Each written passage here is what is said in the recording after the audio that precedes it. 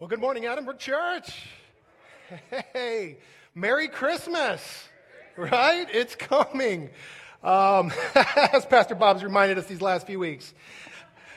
Hey, if you're a guest this morning, I want to give you a warm welcome. We're just so glad you're here. We just want you to sit back, relax, enjoy the rest of this service this morning. And also say, if you're watching online, we're glad you're tuned in and that you're with us as well. We're currently in a series called Peace on Earth. And we're dealing with this issue of peace. This is in part what Christmas is all about. Jesus came so that we could have peace. Last week I talked about peace in our relationships and specifically peace amongst people of different ethnicities and how Jesus unites us and makes us friends. But this morning, I want to talk about our own emotional, just personal peace. Jesus came so that we wouldn't be stressed out in life, but that we would have His peace reigning in our hearts. In fact, we read this, John 14:27, and Jesus says, I am leaving you with a gift. You could think of it as a Christmas gift this morning. And he's saying this just before he's about to go to the cross and be resurrected and ascend into heaven. But he says, peace of mind and heart. That's the gift. Peace of mind and heart. And the peace I give, he says, it's a gift the world cannot give. This is a peace that only Jesus, only God can give to us. He says, don't be troubled or afraid. But if I have learned one thing after looking at texts like this and trying to live it out in my life, this peace that Jesus is talking about here, it's not automatic, is it? I mean, many of us are believers this morning. Many of us are following Christ this morning, and yet we're still dealing with stress and worries in our life, and we're not always walking and experiencing this peace that Jesus talks about. If there's one thing I know about America and living in the U.S. today, it's that we are stressed out in this country. In fact, if you look at statistics, it shows that we're at near record levels for stress. Stress has not been this bad since World War II.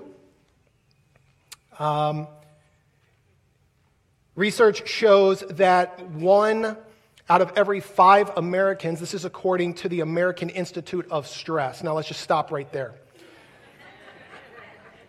Apparently in America we need an institute of stress. But that's for good reason. It's a major problem. It's costing companies, it's costing healthcare huge amounts of money. So we have the American Institute of Stress telling us that 1 out of 5 people are dealing with something called extreme stress. Okay, extreme stress manifests itself in shaking, heart palpitations, depression, panic attacks. By the way, if that's you this morning, just know you're not alone. 20% of your fellow Americans are dealing with that as well. 7 out of 10 Americans are dealing with either physical or non-physical symptoms of stress. This includes things like anger, irritability, fatigue, sleep problem, even diabetes, and weight gain, and things like this. Stress is taking a toll. Many years ago, it'd be over 5 years ago now, I became the lead pastor here at Edinburgh Church. And anytime you go through like a job change, there's going to be stress.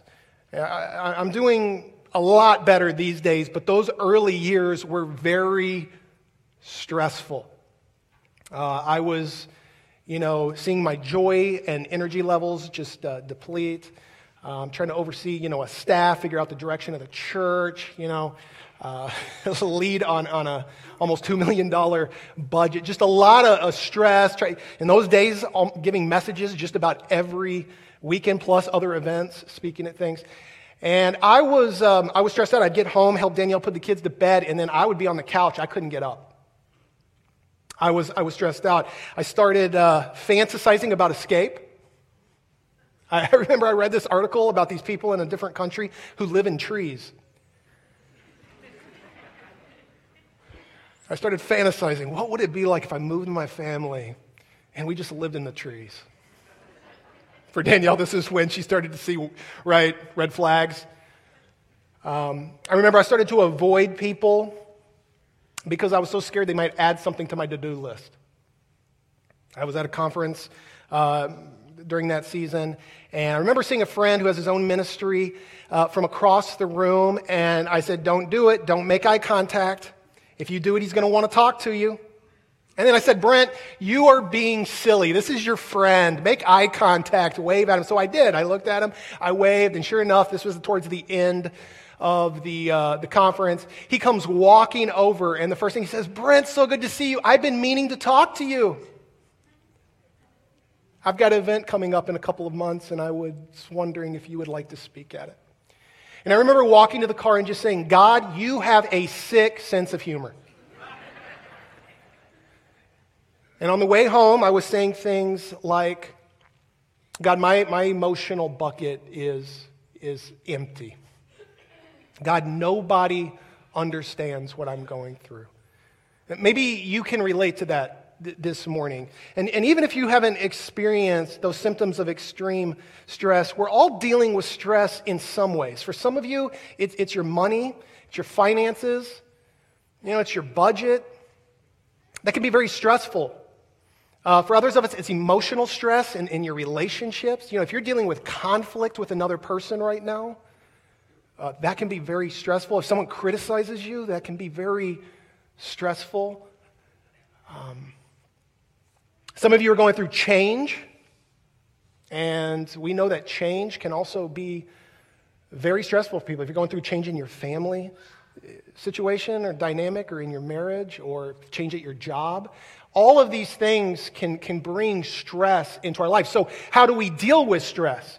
Well, again, when we look at the research, we find that about 13% of people will turn to excessive drinking of alcohol to try to cope with the stress. Other people will turn to pornography or some other sexual addiction in their life. The number one drug being abused in America today, it's not cocaine, it's not heroin, it's prescription drugs.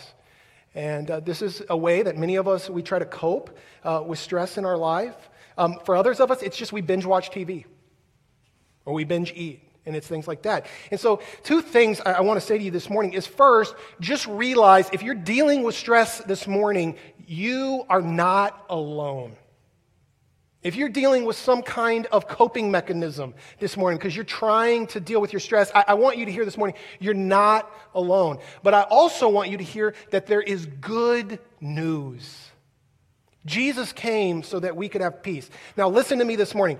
I'm not going to try to tell you this morning that I can get rid of all your stress. That would be a lie. Probably to some degree, we're always going to have some measure of stress in our life. But what God does promises us, He promises us peace in the midst of our storm. He promises us peace in the midst of whatever is stressing us out. And I want us to see this morning what the Apostle Paul says on this topic of stress. If you're dealing with stress this morning, I'm glad you're here, okay? This is the promise God gives us. This is from Philippians 4:7. God says, if you do these things, now this is in your outline, and you're going to see that I underline that. We'll come back to this.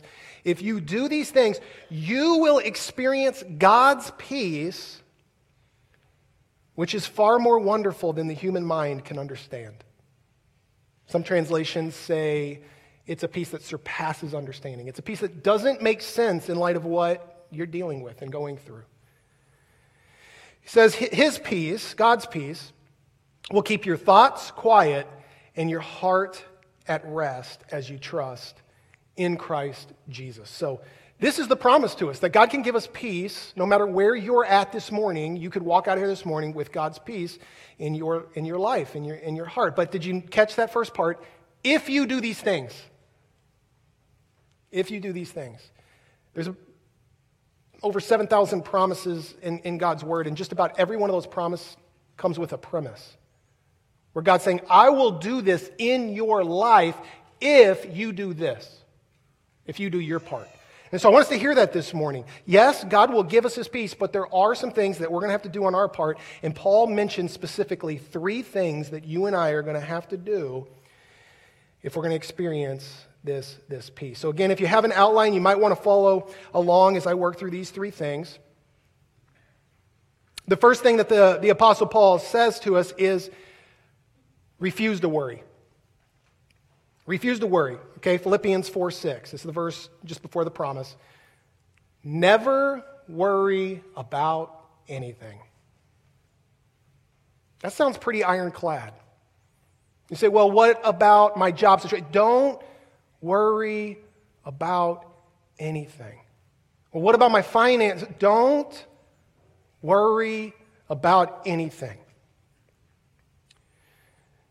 What Paul's telling us is don't worry. What you need to have is trust. You need to have faith. You say, how do I know where my faith levels are at these days? How do I know how I'm doing in trusting God? The litmus test is, how much are you worrying these days? Worry is the indicator in your life that you're not trusting God the way God asks you to trust Him. You realize when we worry what we're being. We're actually being Christian atheists. We're not trusting. Rather, we're worrying, something God told us not to do. Jesus felt like this was so important in his most famous sermon, which is called the Sermon on the Mount. It's recorded for us in the book of Matthew. He's going to give us 4 reasons you and I should not worry. He's going to spend a majority of, a large part of that sermon, not the majority, but one of the largest sections in it is on this topic of worry. And he's going to give us 4 reasons why you and I should not worry. The first reason Jesus tells us not to worry is because worry is unreasonable. He says this, he says, don't worry about your life, what you'll eat or drink, or about your body, what you will wear. Is not life more important than food and the body more important than clothes? Okay? What Jesus is telling us here is that when we worry, we get everything out of whack. We lose all objectivity and we don't know how to deal with the things that are most important in life. We lose our perspective. Have you ever noticed that when you worry, or just the tendency of your mind to blow things out of proportion? Am I the only one? Okay? I've learned that I have this tendency to blow things out of proportion. That's the problem with worry. When we worry, we blow things out of proportion. We make mountains out of molehills. Many years ago, Danielle and I were in our living room and we saw, maybe a creepy shape out on our porch approaching our door, and it freaked us out. And so we ran upstairs quickly. We grabbed our kids.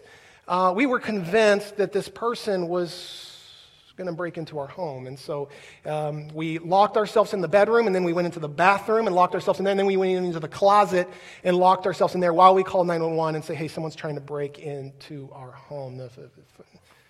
This scary-looking person, and I'm started arming up, right? I'm preparing for World War III, okay? And then we start seeing sirens and stuff, all over our neighborhood, all around our house. I see the cop coming out through our backyard with his gun drawn, like they're looking for people. So I come outside looking like Rambo, right? I am ready. And they're like, so we're searching the area. We haven't found anything. Let's walk around the neighborhood, see what we can find. Well, I notice that a few houses down, there's some commotion, and there's something happening at this house. I see some cars pulling in. So I go down there, and I see it's adults pulling into this park, and they're going into the house and then walking out with these 13-year-olds. And so we start asking questions. We start asking these 13-year-olds, did you guys see anything? Did you see anyone over at this house, like trying to break in? And finally, one of them just broke down and said, it was us. We were playing Ding Dong Ditch. Now, I'll tell you, those 13-year-olds, they're never going to play Ding Dong Ditch again, okay? They learned a valuable lesson that day. But what we realized is it wasn't someone, the officer was like, how big was this person? I was like, I don't know, at least 7 foot tall officer. No, it was a 13-year-old playing Ding Dong Ditch. But our minds blew it out of proportion, and you and I have a tendency to do that. Someone criticizes, makes a critical comment towards you. Next thing you know, they're not just being critical, they hate your guts and they want you to die. This is the problem with worry. Jesus is saying it's unreasonable. Don't let your mind go there. Secondly, he tells us worry is unnatural. He goes on to say, look at the birds of the air. They do not sow or reap or store away in barns, and yet your heavenly Father feeds them. Are you not much more valuable than they? Why worry about clothes? Look at the field lilies. They don't worry about theirs. Yet King Solomon in all his glory was never clothed as beautiful as they. Here's what Jesus is telling us here. Animals don't worry. Dogs don't worry. Birds don't worry. Cats don't worry. They create your worries, okay? But they don't worry. The flowers of the fields don't worry. The only people who worry are human beings. Human beings are the only ones who worry. And by the way, it's something we learn. It's something that we develop. We're not born worriers. You're not born a worrier. But you learn to worry, and then you start practicing it, and you get really good at it. Some of us, we deserve an award in our ability to worry. But if it's been learned, it needs to be unlearned. Jesus is saying it's unnatural. And by the way, because it's unnatural, it's unhealthy for you. WebMD, check this out. You can go there and they have research on how many people, what people are dealing with when they go in for their doctor visits and go into the hospital. 75% to 90% of every doctor visit is because of something caused by stress in our lives. And if you ask doctors what's stressing us out, mostly doctors will tell you worry. Worry. So it's taking a toll on our health. And this is why Jesus says don't do it. It's unnatural and it's going to lead to health problems in your life. He goes on to tell us don't worry because it's unhelpful. He says, who of you by worrying can add a single hour to your life? It's not going to do you any good. It's not going to make you an inch taller. I'm telling you, if it could, I would be a giant by now. It's not going to make you live any longer. In fact, if anything, it's just going to shorten your life. It says don't do it unhelpful. Here's the logic here. If you can't change the situation, there's no point in worrying about it. You can't change it. You're just going to affect your own health and affect yourself and be miserable. If you can't change the situation, don't worry about it. If you can change the situation, if you have the power to change the situation, go do something about it. That's the logic here. If you can't do anything about it, doesn't it make sense to worry? If you can, sometimes the best remedy to worry is just hard work and just taking action and dealing with the problem. But Jesus says it's not helpful for our lives. And last, Jesus tells us worry is unnecessary. He says, if God cares so wonderfully for flowers that are here today and gone tomorrow, won't he most surely care for you, O you of little faith? There you see it. It comes down to our faith. He's saying, you have a Father in heaven who loves you. You have a Father in heaven who sees the toll that this is taking on you. Would you just go to God and would you give him your worries? Cast your worries on God. That's what the Bible tells us to do. 1 Peter 5:7, look at this. This is in your outline. Unload all your worries on God since he is looking after you. Unload it. Get rid of it. Hand it over to God. I'd ask you this morning, what is it that's causing you stress this morning? What is it in your life that you're worrying about this morning? You could walk out of here handing that over to God. God says, I'll worry for the both of us.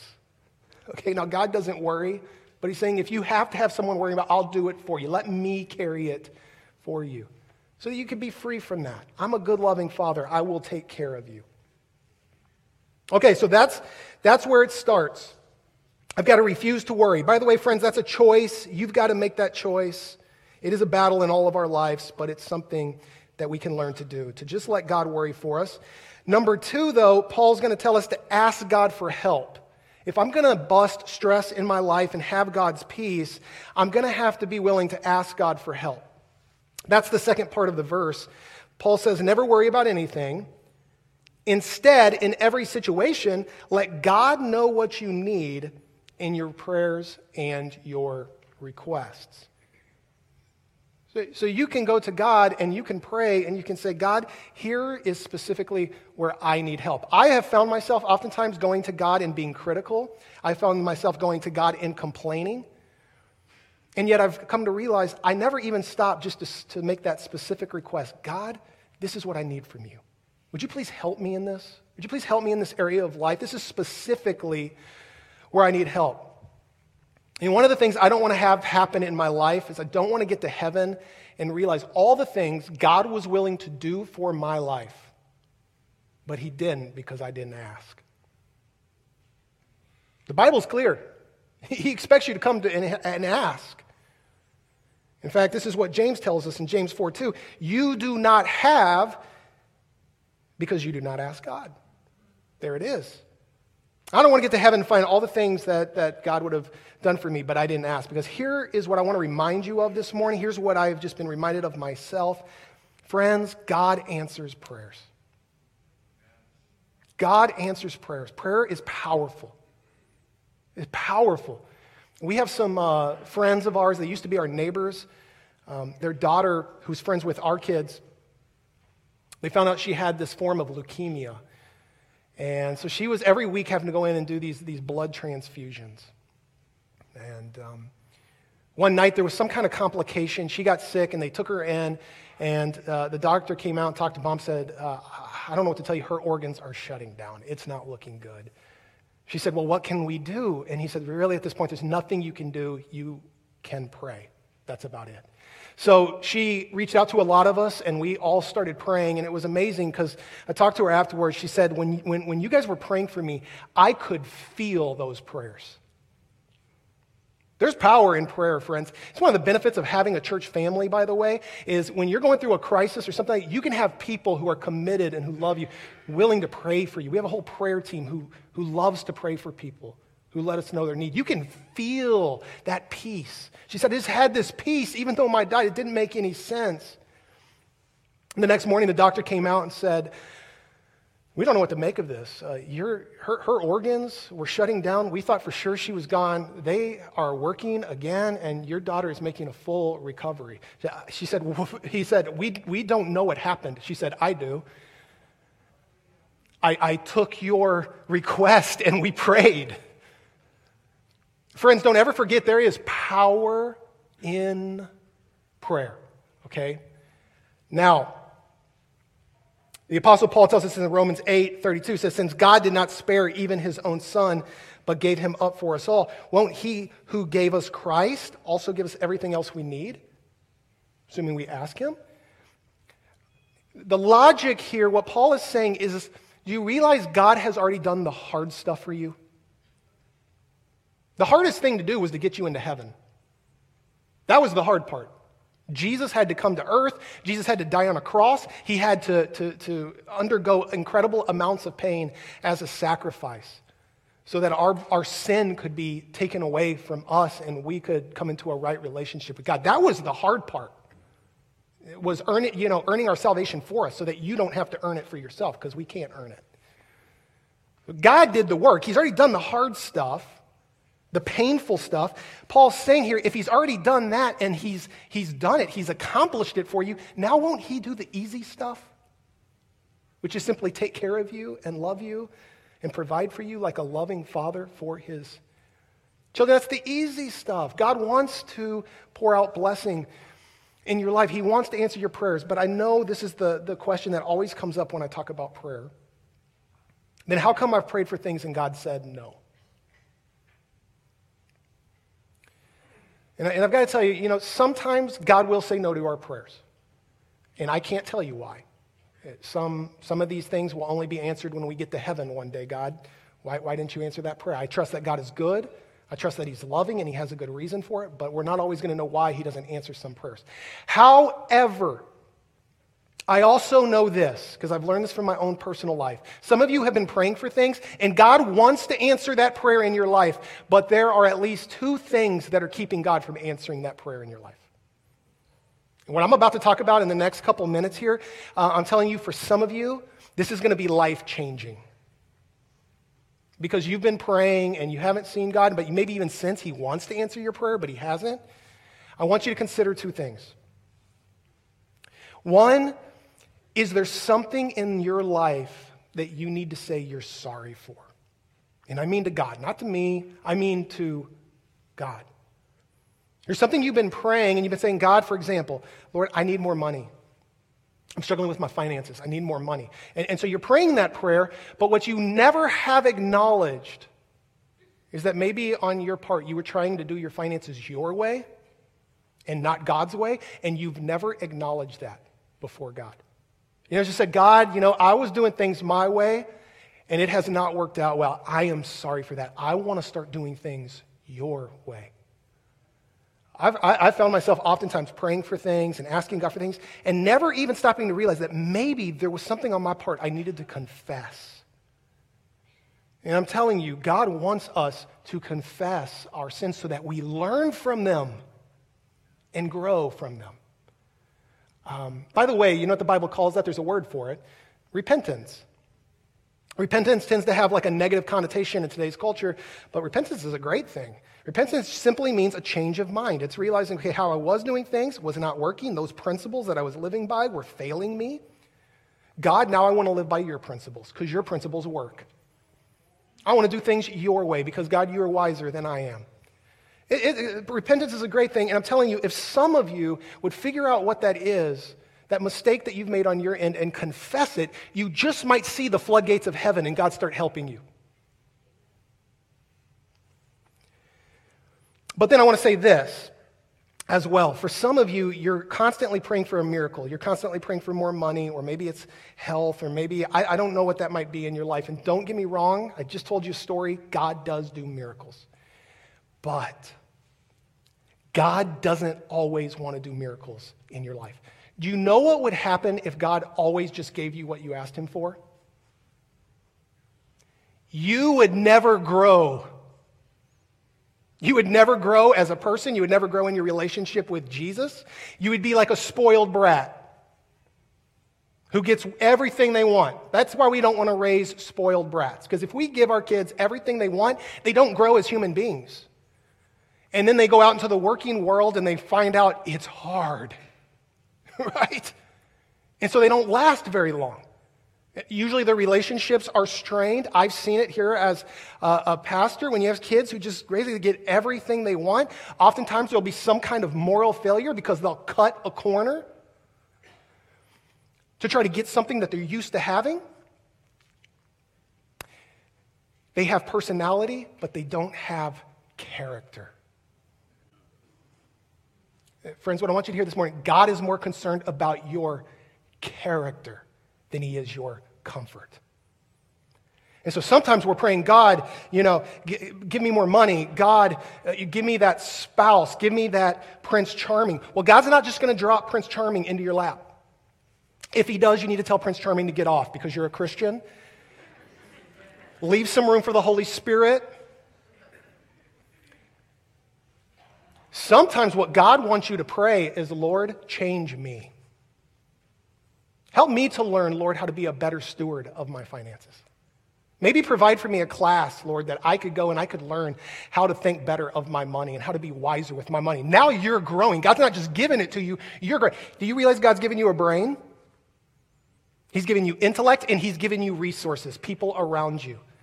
And by the way, if finances is one of your struggles, we are going to be offering the financial peace class in February here at Edinbrook. I'd encourage you to look for that. That's an action step that you can take that helps you to grow as a human being. God cares about your character more than your comfort. So, first, I need to refuse to worry. Secondly, I need to ask God for help. Here's the last thing Paul mentions. He teaches us to always be thankful.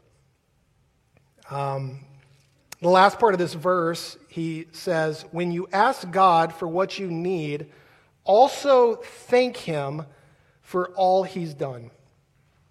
When you ask God for what you need, also thank him for all he's done. Now, friends, listen to me. You don't have to thank God, for evil. You don't have to thank God for cancer. You don't have to thank God for the bad things that happen in this world. What Paul is teaching us here, though, is to give God thanks in all things. Which means no matter what your circumstances is this morning, God wants you to learn how to be a grateful person. Did you know there's been research on this? Do you know what the most healthy emotion you can have is? The most healthy emotion you can have is the attitude of gratitude. When we are grateful, our stress levels go down. When you are grateful, your immunity levels actually go up. Practicing giving thanks is very healthy for our life and can give us peace. As a pastor, I often have people asking me, what's God's will for my life, Pastor? And I know that God has a special will for each and every one of us. God's word tells us that. But before he's going to reveal that to you or make that absolutely clear to you or help you to start walking in that, there's something I believe God wants you to do first. And we read this in 1 Thessalonians 5:18. The Apostle Paul says, in everything, give thanks. For this is the will of God in Christ Jesus for you. You see what he's saying? So before God is going to, answer your prayers and give you those things you want or help you to start walking in those things, he first wants you to learn how to be a person of gratitude. Because if you can't be thankful today in your situation, I'm here to tell you, friends, I've been a pastor long enough. Even if God gives you everything you want, you won't be grateful then. You'll still find reasons to complain. You'll still find reasons to be cynical and be critical. Because it's not a circumstantial issue. It is a heart issue. One of the things God's been teaching me in my life, and this has been very helpful for me and very good for me, is it's kind of become my new mantra. It's just, it could be worse. I have a tendency to complain. I have a tendency to be negative and to gripe to God. But God's just been reminding me lately, Brent, it could be worse. So we got hit with some extra taxes that we weren't expecting late this year. And I was griping and I was complaining about it, that we're going to have to pay the government, this extra amount of money. But then I was driving off of Hiawatha Avenue. I don't know if any of you have driven by there, where they have there's all these homeless people living there. And there's these tents and these people that were living outside, and this was a time of year where it was getting pretty cold. And I just remember God was just kind of telling me, Brent, it could be worse. It could be worse. Here you're complaining about this bill. These people don't even have homes. Just this past week, I got in my car and one of the dashboard lights came on telling me that my tire pressure was down. I needed to put some air in my tires. It was 15 degrees on this day. And so I had to go to the gas station and get outside, and I'm freezing, just putting air, and I'm griping and I'm complaining because I just want to get to work. But then I'm driving on 610 into work, and I see a car on the side of the road with another car, and they're tinkering on the engine. Their car had broken down. And I was like, man, it could be worse. Then I was having a long day. I had 3 meetings, and I was tired, and I was grumbling, and I was complaining on the way home. I walk into my house, and I see Danielle chasing Callie around the house without a diaper on. Danielle's got a diaper, trying to put it on her. Logan and Michaela are wrestling in the living room for the remote control. And I'm going to presume one of them was biting the other one, because one of them was howling in pain. I closed the door. I said, I'm going back to work, okay? And it could be worse. Okay, no, I didn't leave. I actually did. I went in and I tried to help Danielle out. But I told Danielle, I said, Danielle, clearly you have the harder job than I do. Clearly you have the harder job than I do. It could be worse, friends. And so the flip side of that is, what today could you give God thanks for? What could you simply be thankful for in your life? What could you say, thank you, God, and you've been so good to me. My situation could be worse, and you've put good things into my life, and I need to give you thanks for that. Now, I know some of you are going to say, okay, Pastor, I hear what you're saying, but really handing over my worries to God, asking God for help and to change me so that I can change my situation, always giving thanks. It sounds good, but it sounds impossible to have peace in the midst of the storm I'm dealing with. I know some of you are saying that this morning. And you're right. Left to yourself, it is impossible. But that's why Paul goes on right after he tells us about this peace. He says this in Philippians 4:13. He says, I have the strength to face anything and everything by the power that Christ gives me. Yeah, by yourself, you're right. You don't have the power. By yourself, you don't have the strength. But when we surrender our worries and we surrender our lives to Christ, Jesus gives us the power to walk in these things. That's the promise of his word. I want to end this morning, friends, by just showing you something, an illustration. This box here represents our worries, okay? And many of us this morning, we come in with all kinds of worries. I know that. And then here's God. And what I'm challenging you to do, right, is to give your worries over to God. So, like, many of us have some work worries and things happening in our job, so you can give those over to God. Many of us, financial worries, or you could say, finance issues, give those over to God. Relational issues, and you could just hand these things over to God this morning. Then there's even silly things that you and I worry about. Some of us take football way too seriously, myself included. Some of you are worrying about the Vikings. They lose. You literally ruined your week. Okay, we'll give that over to God this morning. Or you're a Packers fan. I'm sorry. Whoa, could barely lift this thing. Right? And so you're giving, we want to give these things. What is our tendency though? You're going to walk out of here and then you're going to, okay, I got to take it back. God, you're not working fast enough. You're not working in my timing. You're not working, okay, I'm not seeing you at work. I'm going to take it back. I got to carry it again. What is our problem? Our problem is our God is too small. Our God is too small. What we need to do is get a bigger God, friends.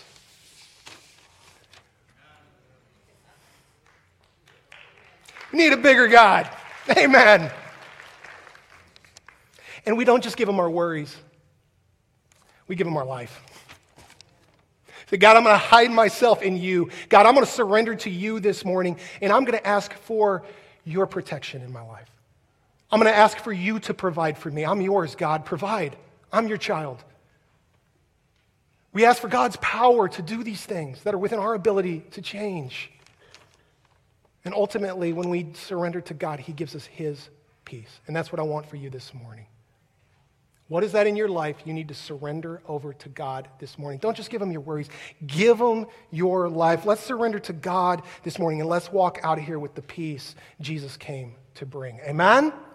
Amen. All right, I'm going to ask you to stand up, and I want to end in just a word of prayer and pray this over you.